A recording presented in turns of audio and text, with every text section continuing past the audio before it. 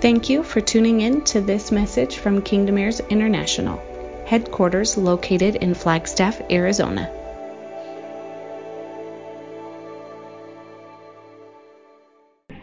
If everyone's gotten to your seat, don't forget that Ellen does have trading cash. And I mean, we all know that trading is one of those elements where we get to tie ourselves to a promise or tie ourselves to something that we need breakthrough or something that we have a testimony of. And there's a spiritual connection to the physical action that you're doing. And so making that something that we add, that's one of those unseen things, one of those things that we can focus on that, you know, you may not see the tangible effect right now, but there's something binding in the heavenly. So communion was beautiful, and the way that this family is moving into this new day season, there is such a level of gratitude to see that it is so focused on what Yahweh says, that sometimes that can make things almost seem like, oh, we don't know a direction, but there is a direction. There is a very known, to hear the word that was spoken last week, that this is a family that will be known for being loyal to the unseen. Not just focus, like we will focus on the unseen, but to be loyal to the unseen. That when things get questionable, we can always fall to what we know is probably not seen, the things that are seem impossible. The strength of this family was compared to it as the ark, the vessel that will bring us through destruction or whatever calamities or things we might face, that there's a strength in the unity. And so as we move into the day season, sometimes there's an excitement for movement. And movement is good, but we're a family that does focus on the truth, and we move from intimacy. We move from not just because we thought it was a good idea, but with intentionality, and there's a connectivity that we need to it seems not necessary, but it is. And so the strength that comes from this family is its unity, and is from moving, from being together, learning together, and moving as one unit. And so really excited for what will be released. And so with that, give it to you, Mom and Dad. You can't hold it in now. I felt like that was like a bow and arrow. I'm like waiting for the fling, and now I'm riding. Are you guys excited? Yes. If you're not, can you feel mine? Yes.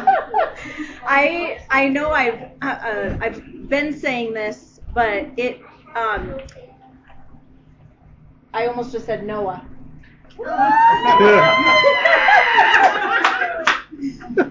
Noel reminded about the miracle, and what he's talking about is putting an offer on a house is not about putting an offer on a house, but it's about the movement of what happens when you align with his season. And there are times in the night when you might say, well, I want to try this, I want to try this, I want to try this, and I'm going to try this, and I'm going to try this, and it feels like you're not getting anywhere because we've gone so deep. So when you go deep, it feels like you're not moving or sinking. You're going really, really deep. And then that purpose is to give you the strength and the stamina so that when it's time to move, you have that grounding to be able to make moves like that. But tonight's the night that marks the beginning of some movement. And so that is what is so exciting about being able to activate or move on the things that he's taken us deep in. And that is always, I always am refreshed by any new season.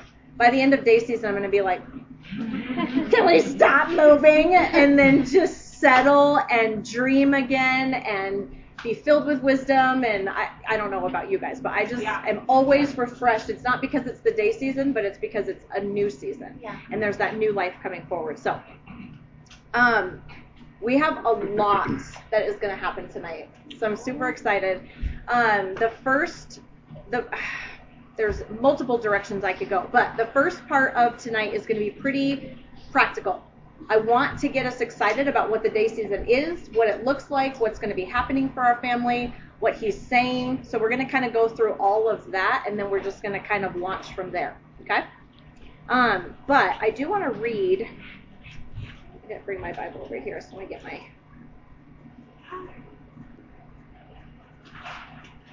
This has been posted, and we've talked about this, but I'm trying to think of where I want to start. All right.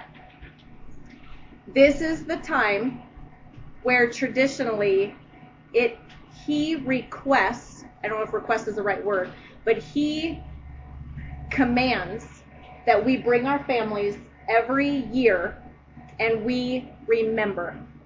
That we gather our families and we remember where we've come from. It's something that's supposed to happen on a yearly basis. It's when we tell the story of our slavery.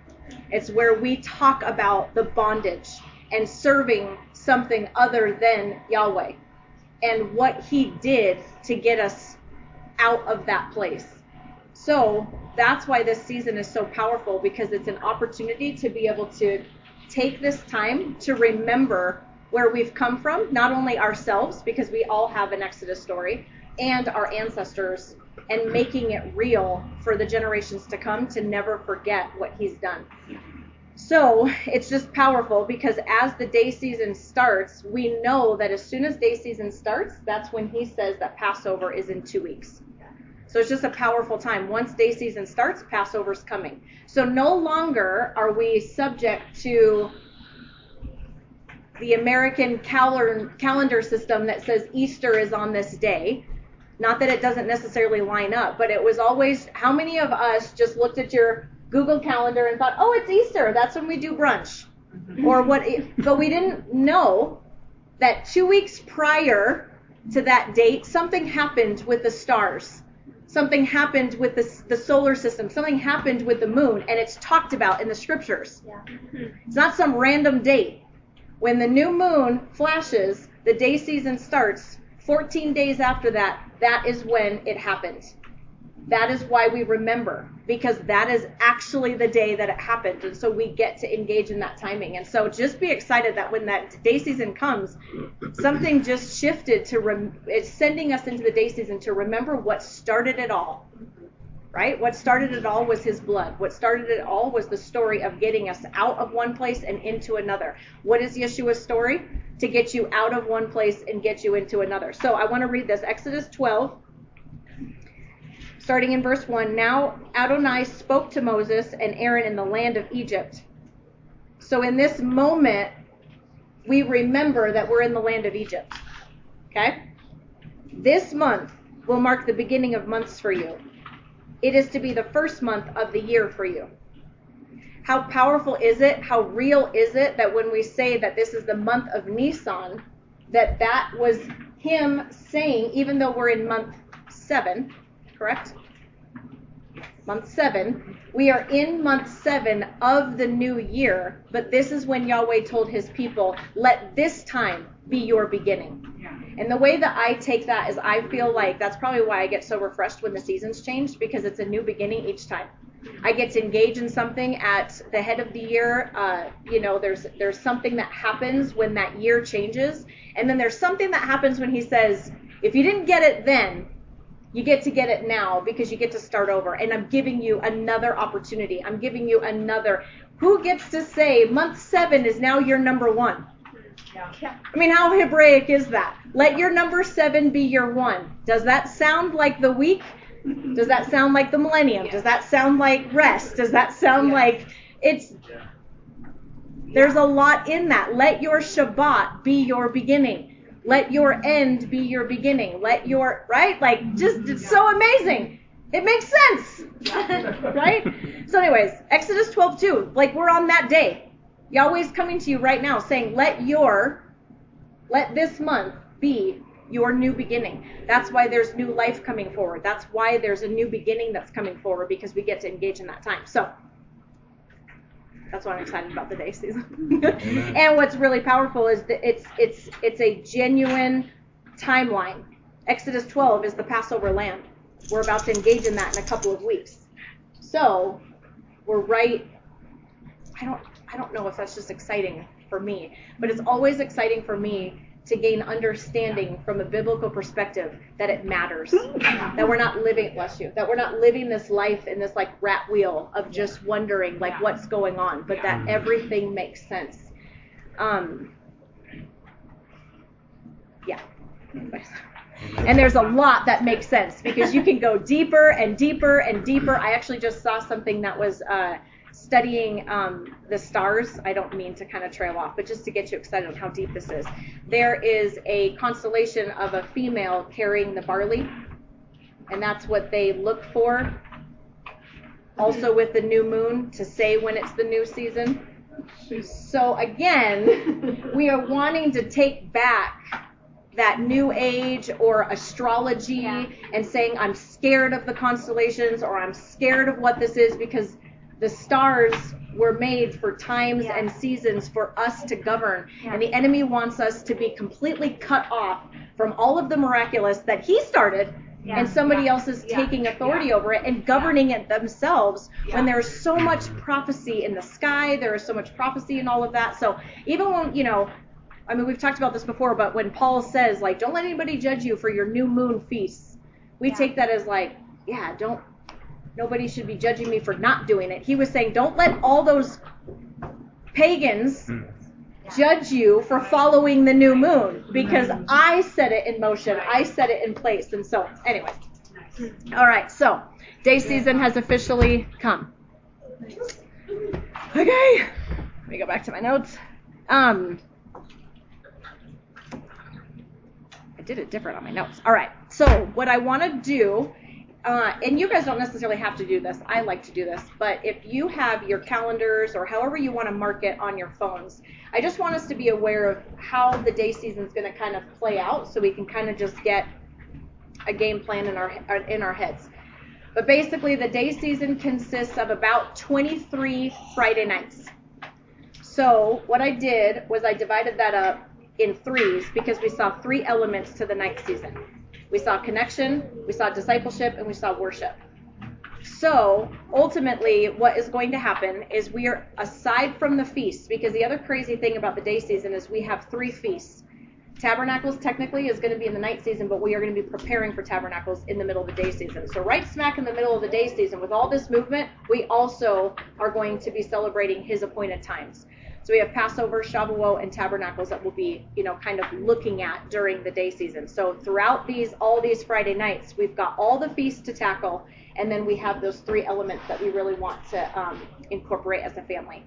And where that came from is, as Noelle even talked about, and we've been talking about, the night season was very truth be told. It was like truth bombs and deep and rooted and I mean, I don't know how else to explain it, but it felt like a lot of snow, just crushing and pushing, and I'm hoping that there were just some strong, deep roots, like trying to find, everything down in the soil. So there was just such a grounding of things that came as that truth came.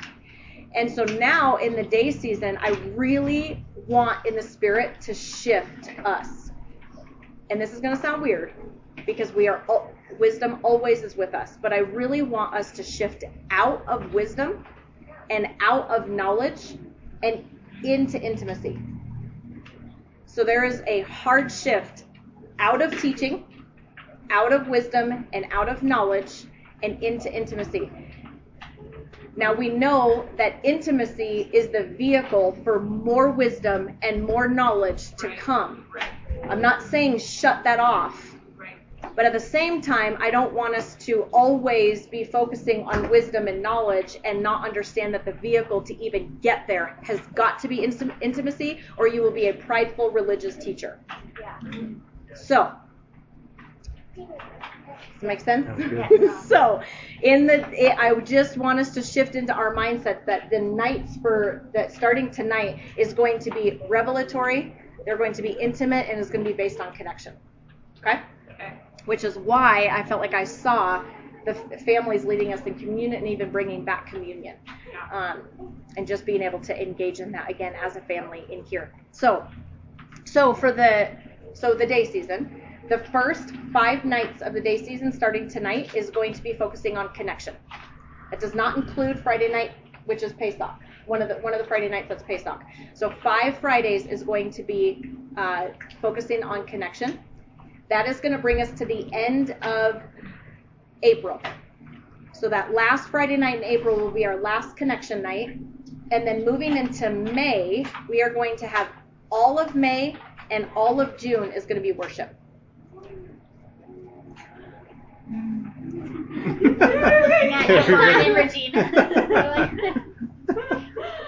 We have a meeting on Wednesday, and they didn't even respond when I said this, but we don't know what this looks like.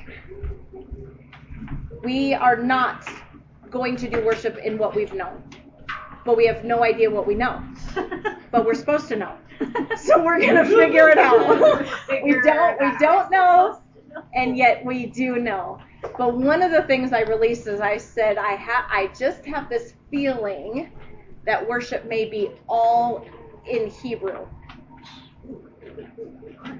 Partly, I'm waiting for Gabe to look at me, and he's not looking at me. Not listening. I thought it was head of stone.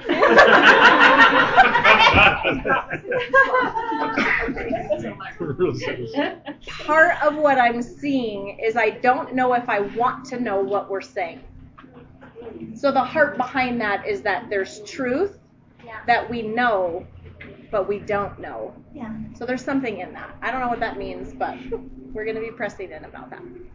So worship for 2 months. Again, the heart behind that is intimacy is the vehicle to bring us to a place, and worship is going to bring us low in the sense of it has really seeped into our minds and our hearts. Worship is going to be the vehicle that flows what we've received to every cell in our body. Look at worship as what is giving us what we've known and what we carry into our DNA, into our cells, into the mitochondria, into the energy, into our toes, into our hair follicle. Everything is going to be just permeating with the things that he's given us through worship. So that's the heart behind those 2 months. Then in July, so the whole month of July and the whole month of August, we are going to be doing active discipleship. And it's actually going to be, remember last summer where we did the foundations and marriage. We discipled that corporately. We had Q&A, and then we said that we were going to get into kids and finances. We really feel strong that it is going to be kids. We're probably not going to actually get to finances. If it seems like that may not be relative to me when I say we're going to disciple on how to raise kids, it's very multidimensional.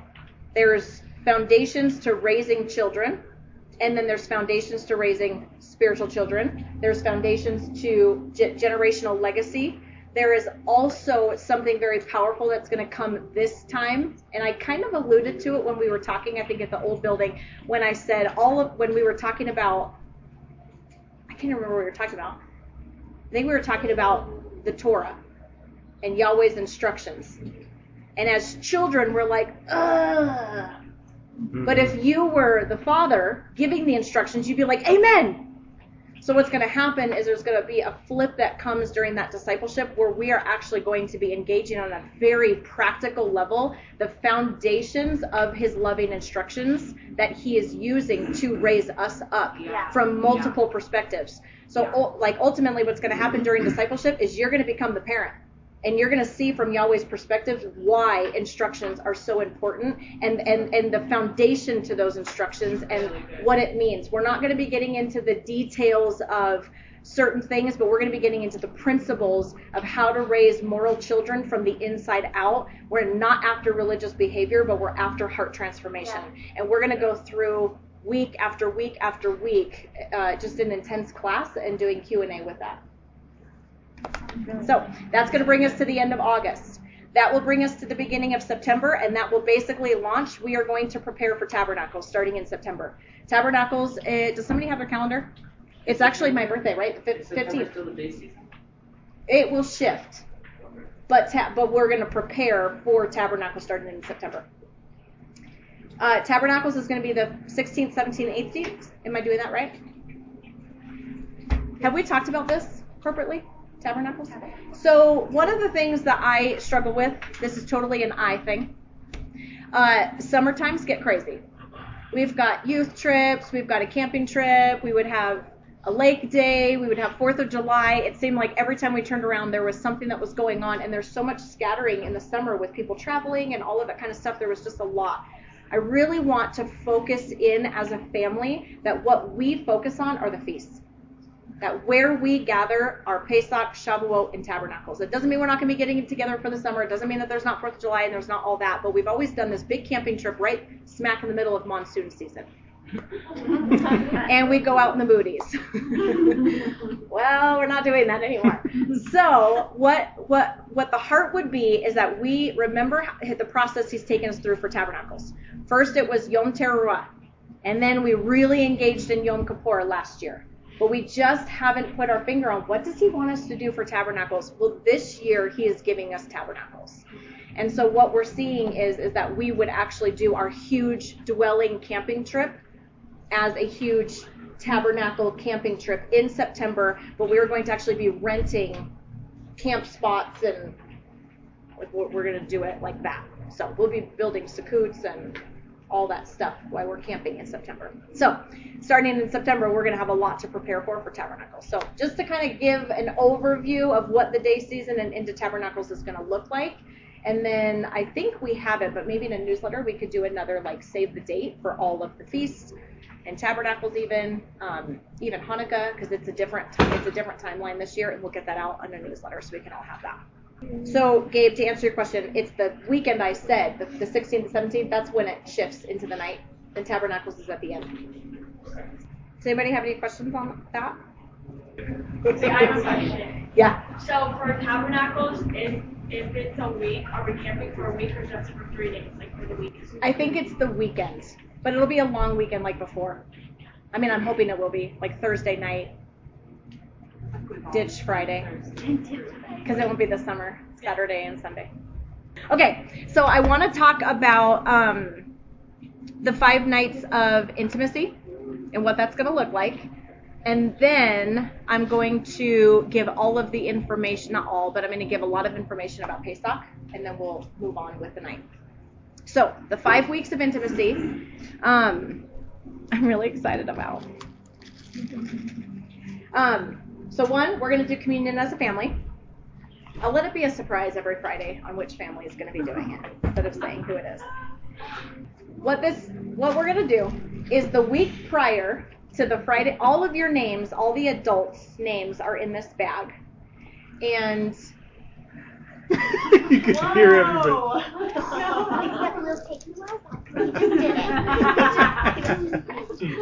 A couple of you are in here twice, John.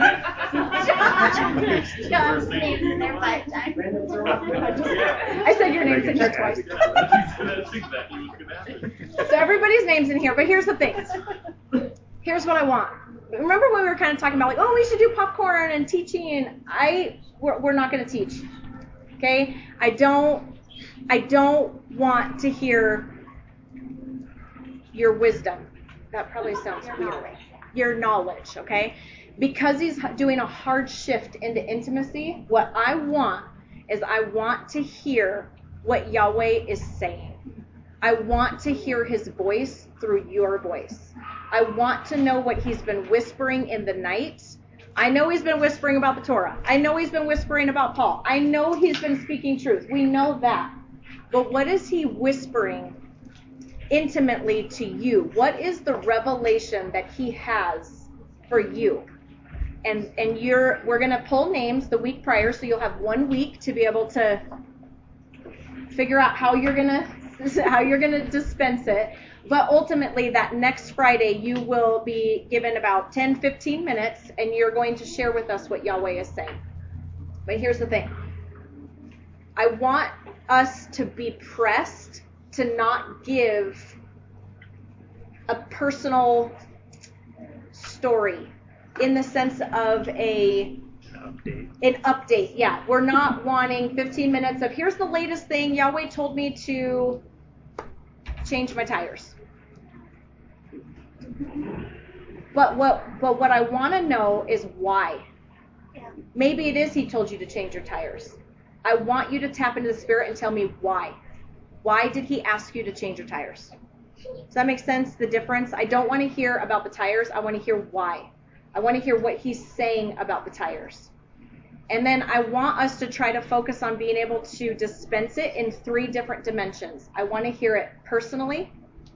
I want to hear it corporately for Kingdom Heirs. And then I want to hear it, like, I was going to say nationally, but in the world's perspective of the remnant, like the whole remnant in the whole world. What is he saying to his people? So what is he saying to you? How does that relate to Kingdom Heirs? And then how does that relate to the entire world, the remnant? Like, be thinking of those 3. The reason why I'm saying this is because I want our minds to just go that big. Because the things that he's saying to you matter. And the things that he's speaking to you, the remnant needs to hear it, right? The remnant needs this revelation. The remnant needs to know what it is that he's doing. And so I want us to kind of be thinking multidimensionally when we release. Does that make sense? And that is the first Friday, the 5 Fridays? Yep, tonight's going to be night 1. And then next week will be night 2. There'll be 5 Fridays, but we're skipping Pesach. So it'll bring us to the last week in May. And then we're just going to be like, you're going to draw like multiple names and cover them. Yep, so next week there's going to be 2 names. Then we'll have Pesach, and then we're probably going to allot 4 names each night. Any other questions? So whoever you pull out tonight is speaking right now. No. Next Friday. No. I almost wanted to do that. No, next week will be 2 names. And the reason why next week's only 2 names is because next week is the week before Pesach. And even though we're not spending a whole night teaching on Pesach, because I do believe that if there's any feast we know, we should know this one. The Christian church has honed in on Easter. So we understand this feast, and we've also been studying it. But there is something prophetic I know that our family is going to be moving into this year. I can just release it now. But next week, we won't necessarily be teaching on Pesach, but I want to send the family into the week of Pesach before we celebrate, because there's something that our family is going to engage in. And, well, actually, I'll get into that when I hand out the invitations. So there's a prophetic word for this year. So we're going to kind of go over that next week, which is why there's only 2 names. You're saying 15 minutes? For family? Per person. I mean, that's like a rough estimate. I mean, we'll see. I mean, I'm sure some people will be able to do it in 2 minutes, and then others who might be like, okay. I'm scared. You guys ready? Well. It's John. Oh! I promise your name's not twice. I can't believe I said that now. Here, you pick the next one. I don't want to get in trouble. Now hand them the real bag to Mom.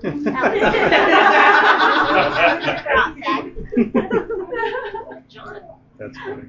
Oh my gosh, Megan.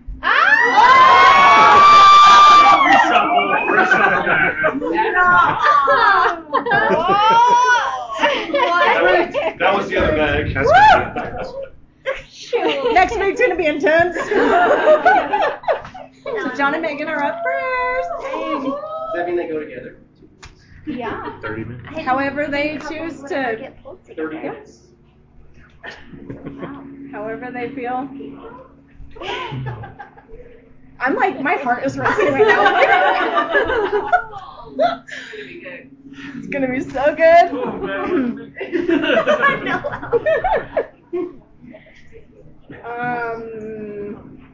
Okay. We okay? Activate. Time to move. Time to move. Yeah. All right. Pesach invitations. Thank you, Ellen, for getting these done. How many of you guys have seen the photo? Okay. We're going to pass these out. Do you want to pass these around? I will. Okay. So when I said Revelation's coming in like it's hot, You guys saw me 2 weeks ago. I'm like, nothing. Sorry. Time's crept up, and I feel like Yahweh just went slam and basically just gave immediate direction and an answer to that cry about what he's saying for this year. So Padrino designed this. This is not an image that he took or we found on Google, but he designed this based off of the prophetic vision that I felt that Yahweh was saying. I heard very strong that this year we are to engage in the doorposts. That's all I heard was doorposts. And I told him this, and this is the image that he came up with, or that he created. If you look at it, there are portals, there are dimensions, there is water into wine, there is a parting of a sea, there is a doorpost, there's a lot. But I want you guys to hone in on the left-hand side of the doorpost. It's a mezuzah. Now here's what's crazy. What he told me about doorposts this year is you're going to teach on the mezuzah. I did not tell him that when I told him doorposts. When he created this, what got generated, I go, what is that? He goes, I don't know. It looks like a door hinge. And I zoomed in. I'm like, that is a mezuzah, and that is what I'm teaching on. So there is some prophetic things going on in here because I asked him. He said he did not, that was not a part of his design. So I can show you guys, but Sarah gave us this one. This is a mezuzah. Do you guys see that on the doorpost in the picture? They are very, I mean, all of them are so different, because here's another one. Can you spell it? Huh? Mezuzah.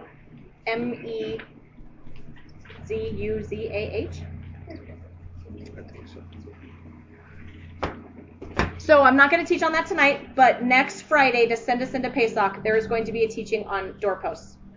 To get us excited, just something that really was highlighted to me. Oh, I'll just read it now. You guys know how I get when I'm like, ah!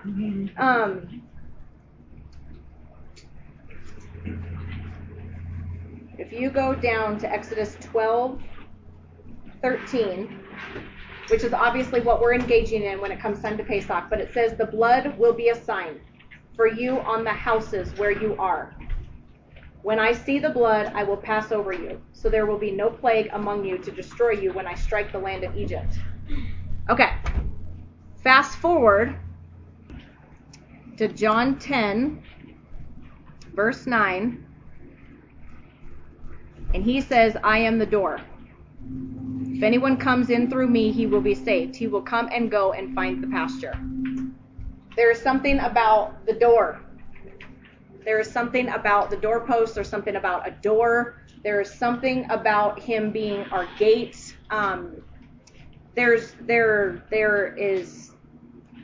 a lot. So I just really feel like we're going to hone in on that. So in other years, we've really focused on our cup, and we're still going to focus on the cup because we understand that the cup of the covenant is what seals the promise. Until you drink from the cup, the vow is null and void. You can give a vow at a wedding ceremony. You can vow to your blue in the face. But until you drink of the cup, it doesn't mean anything in heaven because there's something about the blood. So we know that the cups are important. We've decorated our cups. We're going to engage in those cups, but we've also been taught on those cups. And we're going to continue to teach on those cups all through the day during Pesach. But that Friday night, I really feel like we are supposed to engage in something about the door. So we're going to be adding to the teaching and talking about the doorposts. And I really feel like he wants to teach on the mezuzah. So we're going to be doing that actually next Friday with Megan and John giving their revelations, and then we will be moving into the Feast of Pesach. So on the behind your picture is the schedule. So if you want to do save the date, obviously Friday night. This is not next Friday, but the next Friday, so April 7th. We are actually going to be engaging in the first cup that night. So bring your Pesach cups. If you didn't decorate one or you didn't keep one, just bring your wine glass that's identifiable to you, so you know that it's yours. So bring your cup. So we're going to be engaging in the first cup of wine, which basically means we're going to be doing a real biblical communion. For those that don't know, when we do communion, it's just a little taste, but a real biblical communion is a full cup. Your life will be abundantly, what is that scripture? You will be filled and, yeah, that one too. So we're going to be engaging in our first cup, and then we will be doing the prophetic teaching on the doorpost. And then on Saturday, the plan as of now is to be at the building. We're still working on that, but if we have porta potties and all that kind of stuff, and we get everything squared away, we should be at the building. 10 a.m. We're going to have breakfast. We're going to do our traditional fish fry. We're going to have snacks, and we're going to have dinner, and we're going to have the other 3 cups. So don't forget on that Saturday to bring your Pesach cups again, and then bring your Afikomen bags, because we will be doing an Afikomen bag search again. Okay? And then if you look at the bottom, I have the meals, breakfast, snacks, and dinner divided up into teams. So from now until then, get with your team and bring it. Okay? Oh, I can just pass. These are all the same, right? Yep. So besides the meals and the snacks, obviously we will be having the fish, and we will be having all of the wine. Oh, okay. Then just, if we didn't make enough for everyone to take one, just your family take one. So next Friday, I will release a little bit on Pesach just to send us into that whole week. Remember, we talked about this before, the cleaning that whole week. You're looking for the leaven, and being able to just get prepared. For me personally, I think our last night is the 31st. Is that right? Meaning next Friday is the 31st.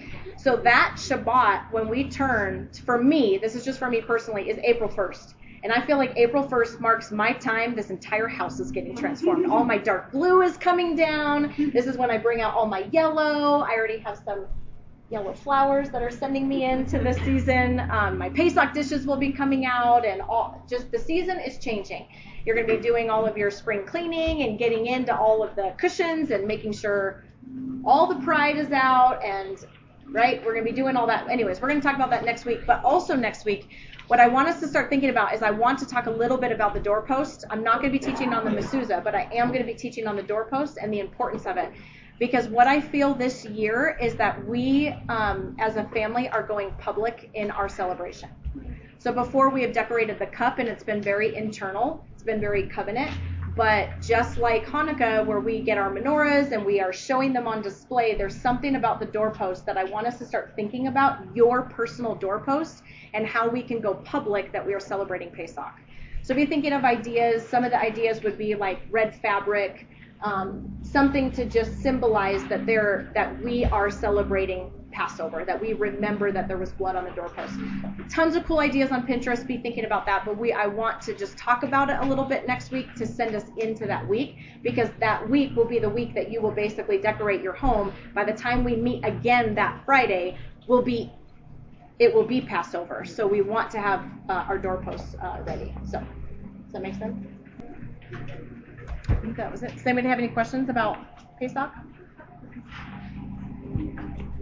What time do you have to be at the building on Saturday? 10. Nice. Did you guys see all those cups on there? It took me forever for my brain to figure out how to not put cups like back to back. It's like breakfast, cup. Another cup. Afikomen bag search, another cup. I don't know if you guys noticed that by the Spirit, but Dad will be all fired up, and I'm like, and then he'll be like, and I'm like, I got it!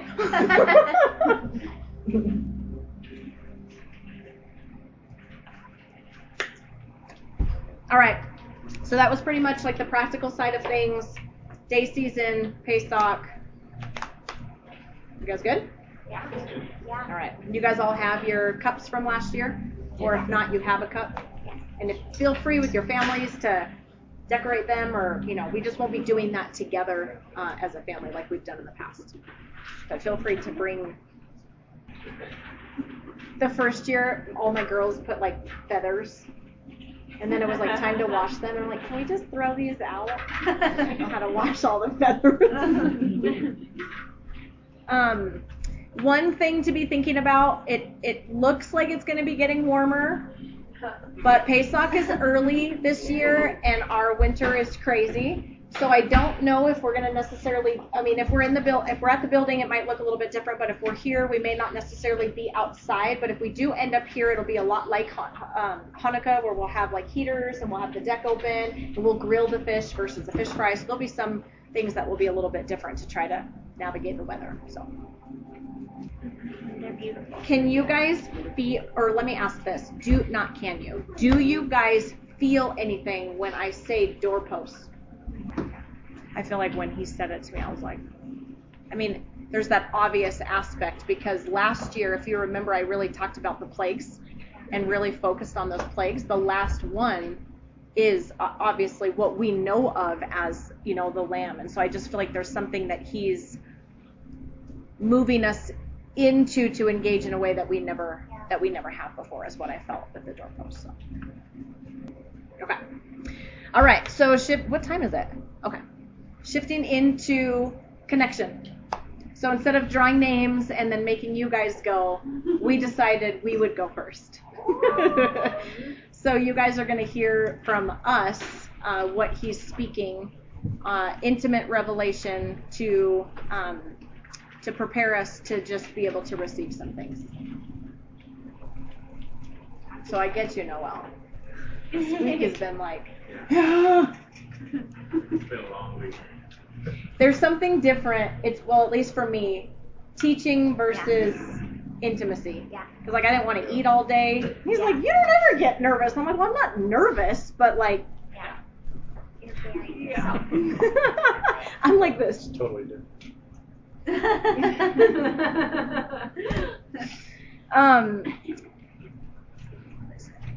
After we talked about tonight, we're going to be tag teaming, but he's going to be speaking from the perspective of what I'm sharing. Like, ultimately, this is something Yahweh's been doing with me and in me and through me, but he's been a bystander and a very intimate one to watch a process, so he has a certain perspective, and so he wanted to tag team and be able to add into what I'm going to share. Will you start? You want me to start? Yeah, like send me into it. Doing good, guys. Good. I'm like, send me, please. So this whole connection thing is going to be amazing, because what she's going to get intimate about is a process that she's been through for at least 15 years. And I believe what she's seeing now, what's being manifested right now, has been unseen for 15 years. So she has been sent into a process where I have literally watched her stay or given the utmost commitment to something that she had no idea when it was going to manifest or what it was going to look like or how it was supposed to look. And she has stayed committed to that and loyal to that, even when everybody in her own house doesn't do it. Right? Like the things that she's going to share about, or some of the things she may share about. It's something that I even just kind of got some clarity on as she was just talking right now, is that she has gone through this process of staying committed to the unseen, which is manifesting right now after 15 years. And I'm actually watching it, the same seeds be sown into the entire family. So not only is it just manifesting for her, but it's manifesting and it's multiplying in the family. And she stayed committed to that even when, like, the person who's supposed to partner with her the most was supportive. Yeah, like good job, you do that. Well, I'm not doing it, right? Like, you go ahead and good job with that, right? I have partnered and supported, of course, but it's been from the sidelines. And so I'll share some more of the perspective based on what she shares with you guys about this, but it's very interesting how when you take the processes that Yahweh's leading you through how they apply not just personally, but they apply it to the whole family and they apply it to the entire remnant. And when you really start thinking that way, it's like everything in your life, it becomes like revelatory. Like everything. I mean, just you'll listen to what she's saying, and you can totally see how Yahweh is affecting. He doesn't want to just affect the individual. He wants to affect their family and the family of God. So I'll share more like the things that I've seen over the last 15 years, but I'll do it after she shares the specifics. But yeah, I would just say that what she's about to share is there's 15 years of staying committed to the unseen behind it. So, but behind this 15 minutes, there's 15 years. Yeah. That was good. Most of you know in the practical what he's been doing. So I'm going to be talking about what he's been doing with me. But I want us to hear it multidimensionally, because there is some things that are coming, like he said, that are bringing things full circle or transformational. There's just some things that he's doing, and you've got to hear it multidimensionally. So I don't know if I'm necessarily going to organize what I'm saying, like this is my personal part, and then this is for Kingdom Heirs, and then this is for the remnant, but you're just going to have to hear it that way, if that makes sense. So ultimately, what I'm going to be talking about tonight is my body. So, Tanya, Kingdom Heirs, remnant, right? Yeah. His body, his people, the vehicle on earth. It's the only vehicle he has. Yeah. It's like all of a sudden you say something and you're like, oh, I don't want this to be, like I said, an update of some things that are going on with me, because the more I'm tapping into what it is that he's doing, the more I'm hearing things completely different. And I believe that if I stay loyal to the unseen, I'm going to see what I'm seeing in my body. I'm going to see it in the body. Yeah. And I'm going to see it in the body on earth. Yeah. So there's a lot with this, but I don't necessarily know how I'm going to navigate it. So ultimately, as all of you guys know, really quickly, my history. Well, let me preface this. This might bother some of us, because I've always known that if you talk about finances, kids, and food, you don't touch those things, and those are the three things I want my hands all over for some reason. You don't want to deal with parenting. Nobody wants you to be talking to them about parenting. Nobody wants you to talk to them about their finances, and don't let nobody talk to you about your food. They're just it's very touchy. But hear that in the remnant. Yeah. Yahweh, don't you talk about my kids. Don't you talk about my parenting. I don't want you in my house. Don't you talk about my finances. I want to do my own thing. I don't want to, and definitely, come on. Yeah. The greatest lie ever told, don't you talk about my food. Yeah. Don't you tell me anything about pork. Don't tell, I'm free. Free as a bird. Come on. Right? You don't want, these are the things we don't, as a remnant, want to hear. Right. So I'm going to touch it. Or at least I'm not saying I'm going to touch it. He first said, let me touch it all over you. Yeah. And then I got to stay committed for 15 years while he's touching everything. So on a practical, just real quick, my generational history is high cholesterol, high blood pressure, heart attacks,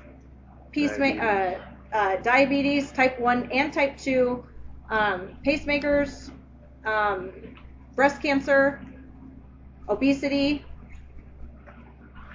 What else? Blood sugar, diabetes. Yep, alcohol.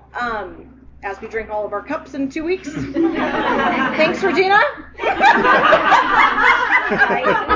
And full cups of that. Yes, 4 full cups. Yeah, alcoholism, addiction.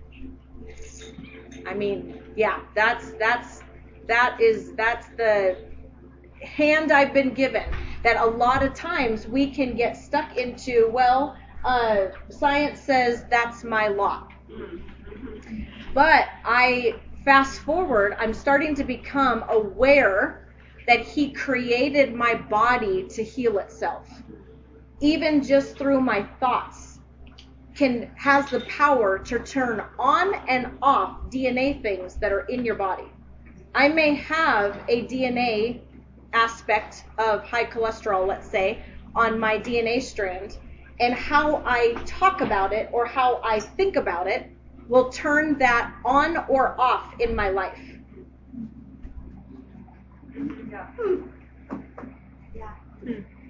These are things Yahweh's always said. Science is just now backing up what he has said. That's why he says that there's power in the tongue. That's not a flippant thing. There's actual power in your tongue that you can turn on or off the things in your bloodline that you want or don't want. So that's just our thoughts. But he's taking me through 15 years of giving me tools on how to practically transform out of those things. And ultimately, so that's kind of like really quickly my history. So you guys have all known that I have always been seeking him for his tools to be able to transform my life, to break those things off. And he did a miraculous thing 15 years ago. He said, eat clean. Get rid of preservatives. If none of you guys have not, if you haven't heard this, there was, when he told me to eat clean and get rid of MSG and get rid of fast food, I grew up on McDonald's. I grew up on fat-free, sugar-free, quantity, and cheap. That's what I grew up on. So we're married, and that's what I'm living on. When he told me to go off of it, it was as if I had endured, what do you call, cocaine? Withdrawals. I was shaking. I had sweats. It was so bad. The addiction was seeping out of my body when I could not have McDonald's. I mean, I was in bed for almost an entire week. He was like having to nurse me. I mean, I had full-on shakes, cold sweats. It was not good. And I was getting delivered from McDonald's. Come on. You know what I mean? So it's like, yeah, I didn't deal with cocaine, but I was dealing with something as bad as cocaine. The world just doesn't want you to know it. Because it's very passive. But there is a pandemic, there is an epidemic, there is a major issue in our culture that does not know what he says about nutrition. Okay? So, that was 15 years ago. And it was amazing. Look at it this way. The best way to explain it is I'm 41 now? 41? Or am I 42? 41. I'm 41. I am in the promised land. The best way to explain it is the last 40 years, the tools and the manna that he gave me on a daily basis is not sustaining my new 40-year-old body. It's the best way to explain it. Something happened when I turned 40. I understand I was in a hotel. I don't know what happened, but my body shut down on me. Absolutely shut down on me. You guys have heard some of my story. I had insomnia. I did an entire year on medications. I went to multiple doctors for anxiety, depression. You would never think this joyous woman who woke up out of religion 8 years ago would have to go to the doctor and take depression pills. I'm calling my brother, my DNA line that I'm trying to get out of because I'm so desperate and my body just completely shut down. I'm calling my brother, what Prozac regimen are you on? And I'm going to the doctor trying to get his regimen because I needed something to survive. So I totally fell trapped to pharmaceuticals. Like I said, I turned 40. All of a sudden, my body shut down. I started gaining weight left and right. I'm healthy. I'm eating clean. I'm eating my manna. I'm doing what he asked me to do. I'm doing everything I learned in the wilderness. You know those tools we've talked about? That just isn't going to be sufficient as you move forward. And we're like, no, don't take away those tools. Well, they were good, right? It's not good or bad. Eating clean is good. But now where I'm at, there's a truth. It's not a good or a bad, but there's a truth that he's giving me. And ultimately what happened was a couple of years ago, my body just began to crash. And like I said, not sleeping, depression, anxiety, insomnia. Like I said, I was on a year of medication. That medication definitely has some crazy side effects. Like there was some side effects that were scary. Are you guys okay? If I just get a little bit intimate. Not only was there weight gain, one of the side effects to the medication would not allow me to enjoy. Got it. Thank you. That's not good. I'm like, the O word. How do you say the O word? I'm like, and it freaked. I don't know what happened. I was okay with the weight gain because I was sleeping. Kind of. Like, you know what I mean? Like, I was okay with the long list of, you're going to have this. Okay, that cost is okay because I need this. Okay? When it hit that, it literally flipped me out. And I believe that was Yahweh. So hear that multidimensionally. I believe that there is coming a time where when your intimacy is stripped, you will recognize whatever I'm engaging in is taking me away from the bedroom, and I need to get back to the rawness, and I need to get back to the realness of what he has, what is happening. Some imitation has come into my life to give me a result that is stripping me from the authentic enjoyment of intimacy. And that, I went to the doctor, and I was done. I was absolutely done. That has been the process starting last year. But it's been a process to strip from medications. Because if you just go off medications and you don't take a medication, then what do? So what he's doing with me right now is he's teaching me his medication. And it's food. It's nutrition. And what he's showing me is how to use nutrition to medicate myself to be able to be at its full potential at any given time. And the tools that I had before are not sufficient for what he's doing for me now. Because he's wanting to add to our plate. He's wanting to add to our tools. He's wanting to add to our regimen. He's giving us more miracles. But how often have we sat back as a body and said, "Come, Lord." No. And we're waiting for him, and he is like, "I have given you everything you need to sustain and to thrive, not just survive in this life," while we're like waiting for him to give us a miracle. And he's like, I've given you the healing. I need you to activate it. It's in you, and I've given it to you. Does that make sense? Yeah. So there's something that's coming for the remnant, which we've known is not this sit back and watch and hoping that he'll revive us, but that we would activate and engage in that revival, that we would learn how to revive our lives with the things that he's given us. So in this since Yom Kippur, it started at Yom Kippur when it got really bad, when I just thought, the 10-day fast, I fasted from all of my medications. I laid it all down. And then not to mention, not only was I taking medications, I was also taking THC at night to be able to help sleep. So I laid everything down. Basically what was happening is I was addicted to caffeine. So talk about addiction. Okay, it's not alcohol, but caffeine and nighttime things. I needed my uppers and I needed my downers. And I needed my uppers to stay alive, and I needed my downers. And if you look at the craziness of what came into all of our lives. I mean, COVID took me out. I mean, homeschooling 5 kids. I mean, I needed to be on caffeine to try to get through that. And then I would just crash at night. And it was just just a lot happened during that season that I don't know if we understand all of what infiltrated our culture. Yeah.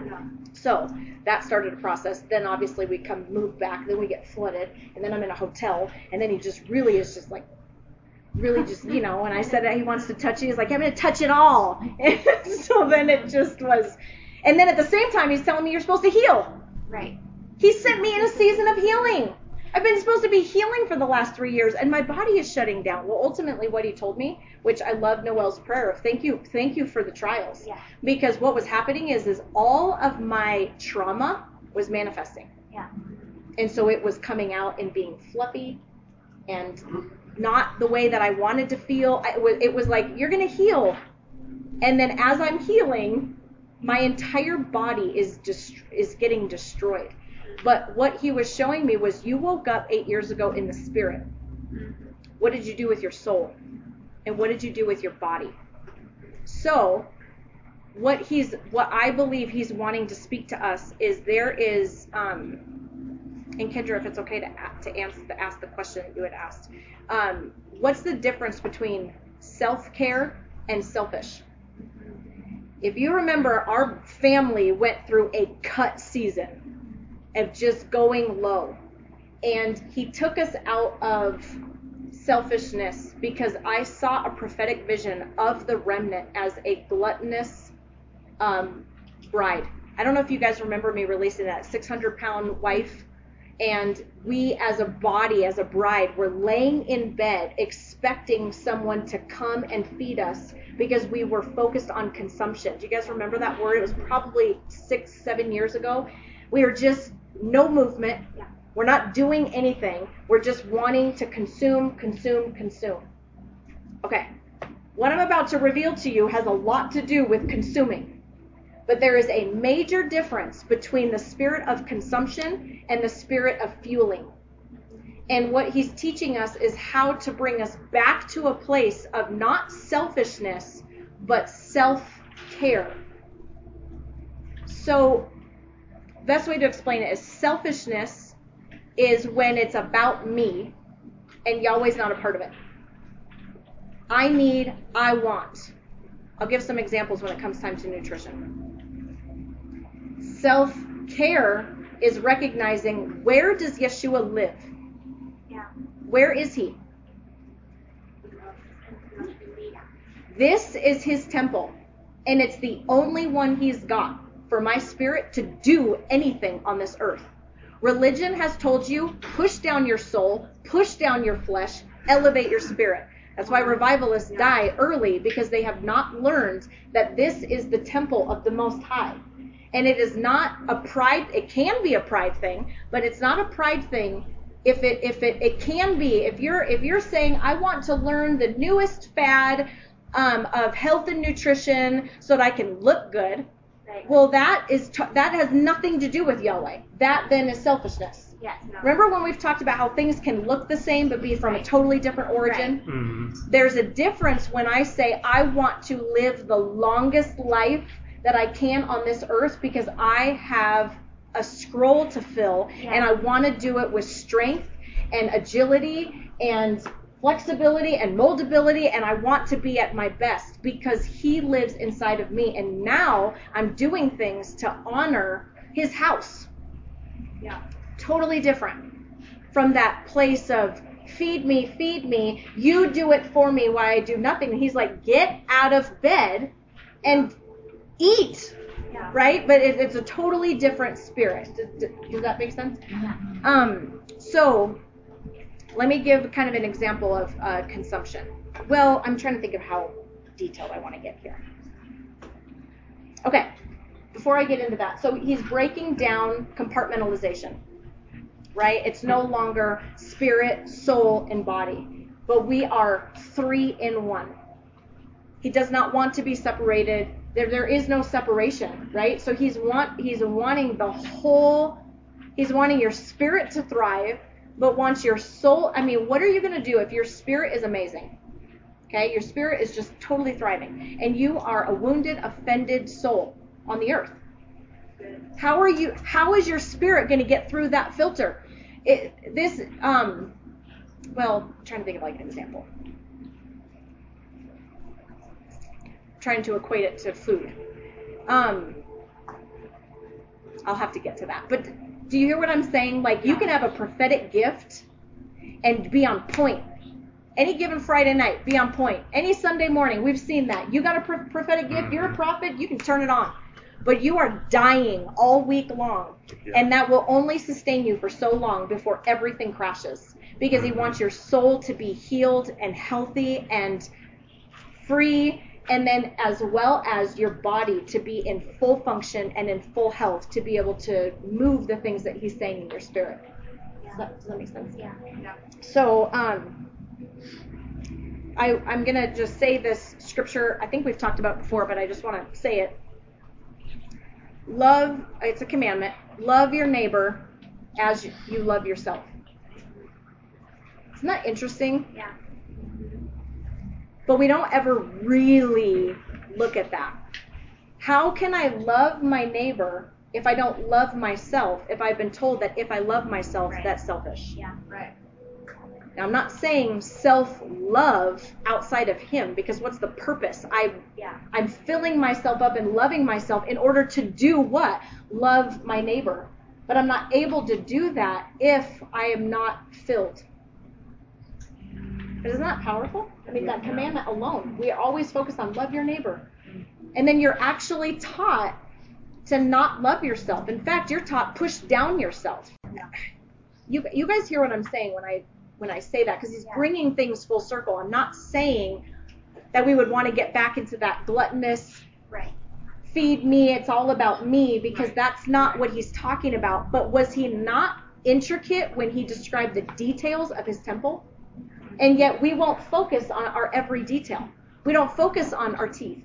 We don't focus on we don't focus on our eyes. We're not focusing on, well, how many millimeters do you want my palate? I know I'm a dental hygienist. You know what I mean? Like, that's a thing. How wide is your palate, right? Like there's things that he was so intricate. Why? Yeah. And it's all those chapters, and I'm like, cool. Get to the good stuff. And he's like, no, the details of every curtain, of every color, of every turn, of every curve, of every item, of the name, of where, the why. That's why when Paul says that you are a temple, every single curve, line, detail, measurement, color is something that he has for us. And so on a personal side, what he's been doing is he's been teaching me about basically medication through nutrition. And so ultimately, I want to talk a little bit about fuel and nutrition, because I believe that what's coming is movement. Yeah. And ultimately, the revelation that I have after all of that, the theme of my thing that I'm sharing, the theme is that I trust my body again. Yeah. So if you can hear that, multiple layers, that he's saying, I want to trust my body again. And I do trust my body again. Because when my body responds, there is movement. Yeah. It is the worst thing to go through stagnancy. When you can't move, or and now I'm not talking about I could be talking about physical movement, but I'm talking about you put in the work and there's nothing. You put in the work, nothing. You put in the work, nothing. You put in the work, nothing. Try this, nothing. Try that, nothing. Go here, go to a doctor. I don't know about you guys, but sometimes I feel like I should be in the medical field. I know more than these doctors. They're not keeping track of my stuff. They don't know what's going on over here. I was a living experiment when it came time to medications. Try this, try that. They don't tell me the side effects. They don't walk me through anything. It's just a quick this, quick that. And so, but Yahweh's so not like that. He has a strategy, and he is so good. And ultimately, now this part's the personal part, so this is the Tanya part, but I think you'll be able to hear it multiple places. Ultimately, what happened was I began to focus on strength. So I began to build. And I began to do some things. And ultimately, what happened was, after a while of all that work, I began to undermine my own body, because I wasn't able to sustain the level of strength that I was lifting, because my fuel I wasn't sustaining myself to be able to do that kind of activity. Do you guys remember the word that he gave when he said, it will no longer be good enough to be hungry, but you're going to have to be disciplined to eat? You guys remember that? Yeah. I'm over here that's why you guys will see me be like, because he's talking about something way over here, and I'm thinking about tomorrow morning in the kitchen. Because there was a time in my life where I began to build, but I literally wasn't hungry. I was in starvation mode. I am a mom. I have 5 kids. I have everyone. I don't even want to drink water because then I have to pee. I don't have time to pee. I hate having to take a break and go to the bathroom. I've got 18 million things going on. I don't want to drink water. I don't want to have to go pee, and I definitely don't want to fuel myself. I just need to get everyone else fed. How many of us, if you're a mother or a father, you're probably last. You're feeding everyone, and then you think about yourself, and then by then you're like, I'm not even really hungry. And so for me anyways, I went into starvation mode, but I was building. He said to build. He said to build. He said to build. I'm weight training. I'm working out. I'm building, and I'm undermining myself the whole time, and I'm basically producing fat because I was weightlifting, and I wasn't sustaining through nutrition, so I was undermining all of the building. I believe that this is a prophetic word. Don't let us undermine. He has asked us to build. He doesn't want us to undermine the building by also starving. And being content or not hungry. I mean, ultimately what happened was, it's not that I was just totally selfless and not hungry. I literally wasn't hungry. My metabolism completely shut down. I had taught it to not do anything nutrition-wise. I'm feeding it medication. I'm feeding it caffeine. I'm feeding it pills. I'm eating a granola bar. I'm overeating at dinner because I didn't eat all day. I'm fasting at odd times because I just forgot. Right? I'm all over the place. Are you guys doing okay? Yeah. Does that sound like the body? Yeah. We're going to try this program. We're going to do this. This is the latest thing. It's the 70s. It's the movement. It's the, we're just all over the place. What is Yahweh saying, and what are the tools that he's giving? And it might be opposite of what the world is saying. So for me personally, and I hope that you guys can hear this in the spirit, we were always told that if you want to be fit and at your fullest potential, that you need to eat less calories and you need to deprive yourself. And you need to do a lot more cardio. You got to just keep going. You got to run every day. You've got to run that race. You've got to do more. I need you to speak in tongues more. I need you to pray more. You're not getting results. You need to eat less. You need to stop. Right? That's what we've been taught. What he's teaching me is the complete opposite. He's saying stop. Rest and recovery is the most important. Your sleep is more important than anything else that you've been doing. That's why my sleep was attacked. Just by the way, I am completely off all medications, and I am sleeping like 7 to 8 hours a night. And I'm not taking THC either. I do take some magnesium, but I think all women after the age of 40 take magnesium. Anyways, okay, so what he is saying is the complete opposite. Stop, rest and recovery, and focus on strength, because I want you to build, because that is your structure, and I want you to eat, and eat a lot. Like a lot. That's good. Like eat a lot. So when you're annoyed and you don't want to put yourself first, and you always like, get in the kitchen because it's time again, I've got something for you. Can you imagine if we were like that with his word? I want you to eat a lot, not whenever you feel like it, or this is my Bible. I mean, it's not, but whenever you feel like it, when it's convenient. Why don't you get with me after your kids? Yeah. Why don't you eat that bread of life when you've got time? Right? How many of us have just been like, starving, but I'm fine. I can get through the day. Right? That living water, don't drink it because then you're going to have to do something with it. Something's going to get excreted. I don't got time for that. So I don't drink. Yeah. Right? And he says, stop. That's good. Dang it. Yeah. Hold on. It's my last 10 ounces of 90. And it's hard because I have to stop and I've got to focus and I've got to think about it. Yeah. Right? And then eating. Now, I'm not talking about feed me. Yeah. Hey, give me that banana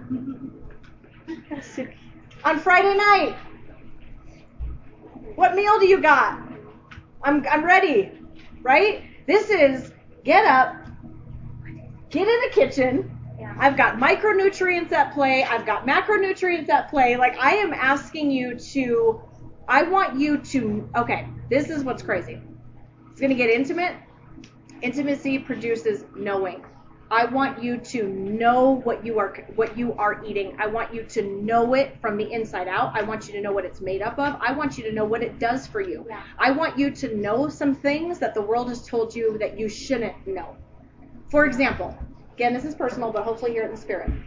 Carbs are bad. Right? The world says don't eat carbs. And Yahweh's like, carbs are my energy source. It's the only thing that takes the protein to your muscles. You don't eat carbs, you're not getting protein to your muscles. I'm talking that scientific of teaching me it's no longer, it is still clean. That's good. But he's teaching me beyond clean. It's been clean. Now he's like, now I want you to know why. I want you to know why carbs. Who told you fat-free? I lived on a diet of fat-free. Fat is what makes your brain think. It's the only thing that gets you to be able to focus and to have proper neurons. You need fat. Fat is good. Remember the word? It's not about good and bad, but it's about good and truth. Yeah. What is the truth? Now, I'm not saying that this means that we're just consuming all this. He's teaching me how, what, where, when, why, how often, how much. And it has absolutely transformed my life by adding that tool. But I believe that it has to do, like I said, with the remnant because it's producing movement. In 3 years, after so many things have not worked, this strategy, my body has responded to, and drastically, after no response. That is a powerful thing for me to know that when we learn what we're consuming, why we're consuming it, we're studying what we're consuming, we're intimately knowing what we're cooking up, what we're doing, why we're doing it, and we're doing it multiple times a day, and at the same time being okay to say rest and recovery and sleep and regeneration and understanding all aspects of it. I believe that we're going to see a response. How many times have we talked about the response to the invitation? Yeah. We're talking about the remnant being able to respond. His body needs to respond. Yeah. We've tried this, we've tried that, no response. But the response is coming. When the response happens, movement can come. Yeah. And this is not just with nutrition. This is also with any type of working out. I was focused for 3.5 years on weightlifting. I never once thought that I would be doing iso stretch or bar or what else have I been doing that's weird? Pilates and yoga. And all of a sudden I'm like, there are some things that I've been doing lately that are called tummy sucking. That tummy vacuuming, and you go, and you like suck in and then you like hold it in really, really tight, and then you twist. But here's what's crazy.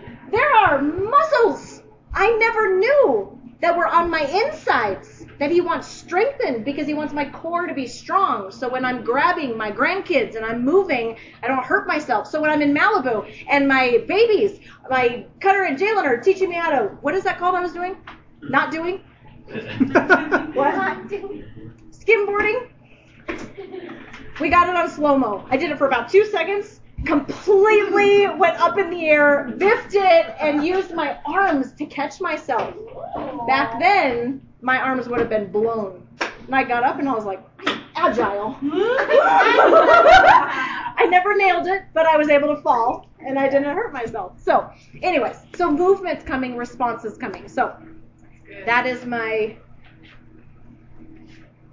30 minutes of sharing. That was good. It's crazy to think about because so like over the last 15 years, what's like your range of weight that you've got? Like, well, you guys have to understand the culture. When I got, I'm okay with that. But this is when like, I got pregnant, we would be in the room and he'd be like, "How much you weigh?" And then I remember the midwife being like, "You don't ever ask that." And he was like, "No, it's good." And he'd like high-five me the higher I got. So one of the worst stories was I went to the hospital with Rena at 175. She was born. She weighed 5 pounds. And I left the hospital at 180. But they fed me. I loved being in the hospital. But see, I But was like- on that. Like, give me, Aside from pregnancy. 180. Well, that 160. aside from pregnancy, 160 was your heaviest.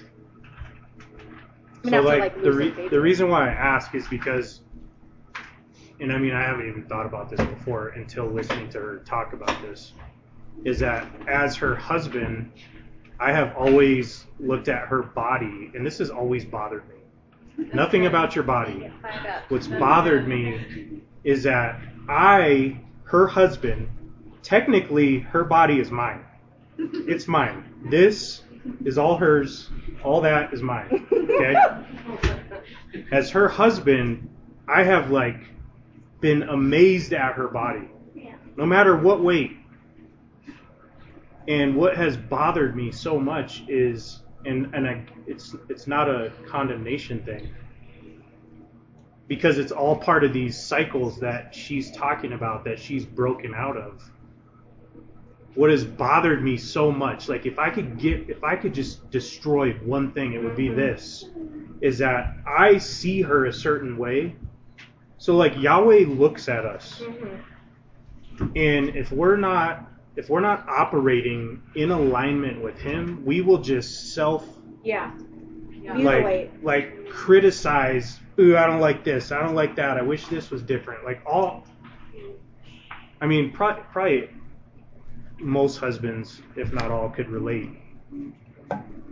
But she would even, I mean, hear this in the spirit. To me, she would nitpick things I couldn't even see.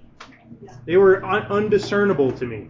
And we would get in fights about it. She'd be like, I totally wasn't helping her because I'm just like trying to prove my point and fix it. And she's like trying to point something out that's very real to her that wasn't real to me at all. I didn't even see it. And what's crazy to me now is now that she's in tune with her body in and of herself, she has this intimacy level with her own body to where it's not just what you're eating, but when you're eating it, right? So, I mean, think about the feast, how important His timing is. Yeah. And it's almost like if you're not in tune with those things, and we saw this happen, it's like decrease what you're consuming and do more work. Yep. That's religion. Here, just take this. Your pastor can say, just here's some scriptures on Sunday morning. Now go do more work. Right? Whereas now it's like he's saying, consume a lot, and I will bless the little work that you do. Like, I'll bless the work you do, whatever, however big or small. I'll bless you when you're resting. Yeah. Like, your body will transform when you're resting. So that's like Shabbat. And it's so affirming because that's what Yahweh's doing right now. We have flipped from consume less, do more work,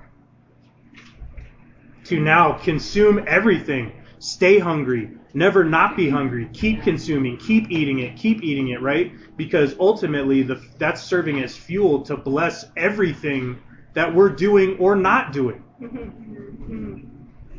Like, and so now it's crazy because, and it's kind of weird because I'll like compliment her body just like I would any other time, and she'll be like, oh, you just have to say that 'cause you're my husband and all this stuff. But now it's really amazing because I'm seeing her, like, for the first time, I'm seeing her be like, I love my body. Look at my body. You know what I mean? And I'm like, sometimes I try to like walk a fine line. I don't want to be too excited and make her think like, oh, I'm really excited now, because it's not that. But it's like, I've never seen her love her body. Like, what is Yahweh seeing when we start to engage in a line with Him? He's going to get excited that we're starting to like love his body. This body belongs to Him, just like this body belongs to me. Yeah. Right? And how excited is He that He's like, seeing us love our body and actually see us get excited about transformation, because the system we were in before, it was like, criticize this, criticize that, shift over here, try that, try this doesn't work, do the next thing. It was getting to a point to where she'd be on her phone and like, oh, so-and-so's doing this, and it was just like, we're not continuing to do all this stuff. And the medication thing was just like, I've lost complete. We would go to doctors and it'd be like, why, I could prescribe you something better. You know what I mean? Like, it was like she said, complete shots in the dark. Try this, I don't know, try this medication's for that thing, but let's try it for this. It was like, complete shots in the dark, but not even realizing, and this is why this intimacy is so important, and trusting your body and things in your body that were always there and designed to fulfill his purposes that we wouldn't even know unless we were intimate with our own body. Yeah, because to add what he's saying, that right there, it's still there. It's not like all of a sudden, I mean, don't get me wrong, there are some changes that are happening. But what he's talking about is there is like this intimacy. I know my body so well, it's almost weird. Like, I know the next day what I didn't eat the day before, how I'm feeling. I used to get headaches all the time. I was totally addicted to Advil. I popped them every single day. I haven't taken Advil since January 2nd. And I, like, forgot. Like, I'm like, not taking any. But why am I not taking anti-inflammatories? Because I'm getting rid of the inflammation in my body at a cellular level. And to be so intimate to know, like, if I did start to, like, get a headache, it's before it would have been like, I need the Advil, I'm about to get a migraine. Instead I'm like, I don't think I had enough carbs. Boom, gone. Electrolytes. Oh, boom, gone. Like, I'm starting to, like, recognize things, but that, like, that right there or whatever I was pointing at is still there. But I didn't know how to see myself because I wasn't in tune with my body. So because I didn't know it, everything about it was just, it just didn't make sense, and I didn't like it, and I didn't know my creator, and why this and why that, and I don't ever see that. So it was just all criticism versus being so intimately aware of what it is that he built and then doing the work. I'm not saying all of a sudden one day you're just going to look in the mirror and be like, if I just know myself. I have to know myself by doing the work. And the work sometimes for me is doing the rest. It's not doing, or it's recovery, or it's sleeping, or whatever it is. But doing the work to get to know what's happening is a whole nother playing field. It's everything I've been saying at the beginning of today. We're moving from wisdom to activation. There's something about knowing things and then doing it, and when those connect, there's this intimacy that begins to happen, and then response happens. I didn't talk about this because I've been talking about nutrition, but I do want you guys to know that during Yom Kippur, one of the biggest revelations was he said, you have been eating all natural, but now I want you to be all natural. And I fell on the floor and wept, and probably nobody would even understand that because when I say it, it doesn't sound as powerful, but in the moment it was like, what? And what he has me doing is almost daily, I undress and I look in the mirror and I tell myself, I love you. It's really good. And the first time I say it, it's super awkward every day. Every time I do it, it's awkward. Second time, it's more like I have to. Third time, something changes. And when the change comes, I do it until, I think I've posted this somewhere, but we've talked about emotion, energy in motion. Emotion, I say I love you till the emotion comes. When the emotion comes, I know cells are changing, frequencies changing, and something's happening, and I'm looking at myself different. And so I'm not just talking about nutrition and working out and fuel, but there's also our thoughts, our talk, how we see. But it's so hard when Yahweh says, just love yourself. And you're looking in the mirror and you're like, but I hate myself. I know that sounds crazy, but I don't see me the way you see me because I'm not doing anything with what you see. I don't like this because I'm not responding to anything that you see. I'm just sitting there hoping for a miracle. When he's like, you are the miracle. You be the miracle. Right. Do the miracle. I've given you the tools. I've given you the things. Now activate them. Do them. And the more you do them, then the more that you engage with what it is that he sees. But I know that sounds like work, but we have to remember that faith without works is dead. There is work. It's where is the origin? Am I working on a rat wheel to get a response all on my own outside of intimacy? Or am I doing his work and then the response comes from his work? Yeah, one other observation I was going to say is that pre-transformation and post-transformation with her body, she was doing the same work. Yeah. True. I mean, maybe a little bit more, it's like a little different, but her level of effort and work is the same. The difference was alignment and how to eat and when to eat. And I feel, and as soon as that alignment came, all of a sudden she could see the results of all the work she had been doing. So it's just interesting that I think on a corporate level or a remnant level, when you align with him, that's the most key thing. And whatever work you're doing is going to be maximum efficiency. And you could be doing all the right work.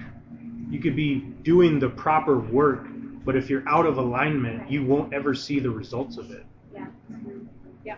Whereas her being in alignment with him and resting and putting her self-care as a priority and consuming a lot to fuel and doing it at the right times, it's like all of a sudden all the work that she's been doing for years, all of a sudden it's like bam, you can see it. You can see all of it. So it's not even like that work is lost in vain. Right? Like you would think, oh, I was out of alignment, so none of that mattered. No, just get in alignment with him, and all of a sudden everything you've been doing will show up. That's good. And it will be opposite of what the world says. I mean, I'm sure you guys know this because we're part of the remnant, but ultimately the world says you'll lose pounds and you'll lose inches in the sense of being, and you'll move more and you'll be agile if you deprive yourself and do more. And Yahweh's saying the complete opposite to me. I have never eaten more in my entire life, and I've lost over 9 inches total. My very being is like somewhere else. Like, I don't even know how that happens. But, and again, it's not about, it is and it isn't. It's not about a body shape, but for me, being able to be functioning at that full strength, there's something that he's doing in the body for her to be at her maximum. Yeah. You know, I think about the age that we're in. The Golden Girls, I think, started in their 40s, like late 40s. The Golden Girls. Do you know what they look like? The show. Yeah, the show. But we're not there. Can you imagine? That would be like in 5 years from now. I cut off all my hair, I get a perm, and I'm gray, and like this is just not where he has his people. Wait, does that not make sense? I don't. We're like close to the Golden Girls, and the Golden Girls don't look like. Oh. Anyways. I feel bad because it's like personal. I'm testifying about inches, but I'm also speaking on behalf of a bride that we saw that was the 600-pound bride that was like, give me, and that trauma and all of the healing that's coming is all of what's behind it and what he wants to do with his body. Yeah. So I hope that makes sense. It just like flies in the face of what the world would say when he says, eat of me, and then all things are possible, versus the other way around. Yeah.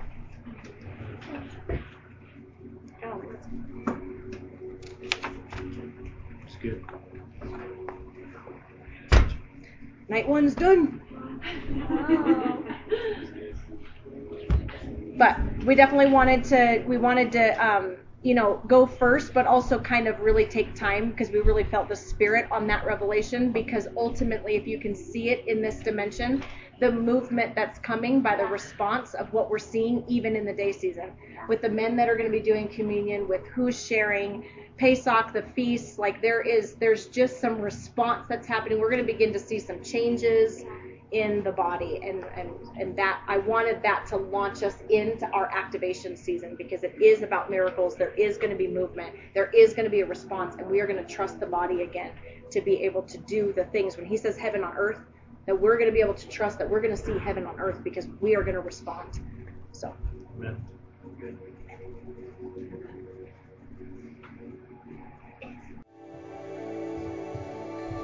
Thank you for listening to this message from Kingdom Heirs International. If you have received insight and revelation with this message, we invite you to claim that revelation by trading on the trading floor with this ministry. You can do that at kingdomheirsflag.org. Thank you.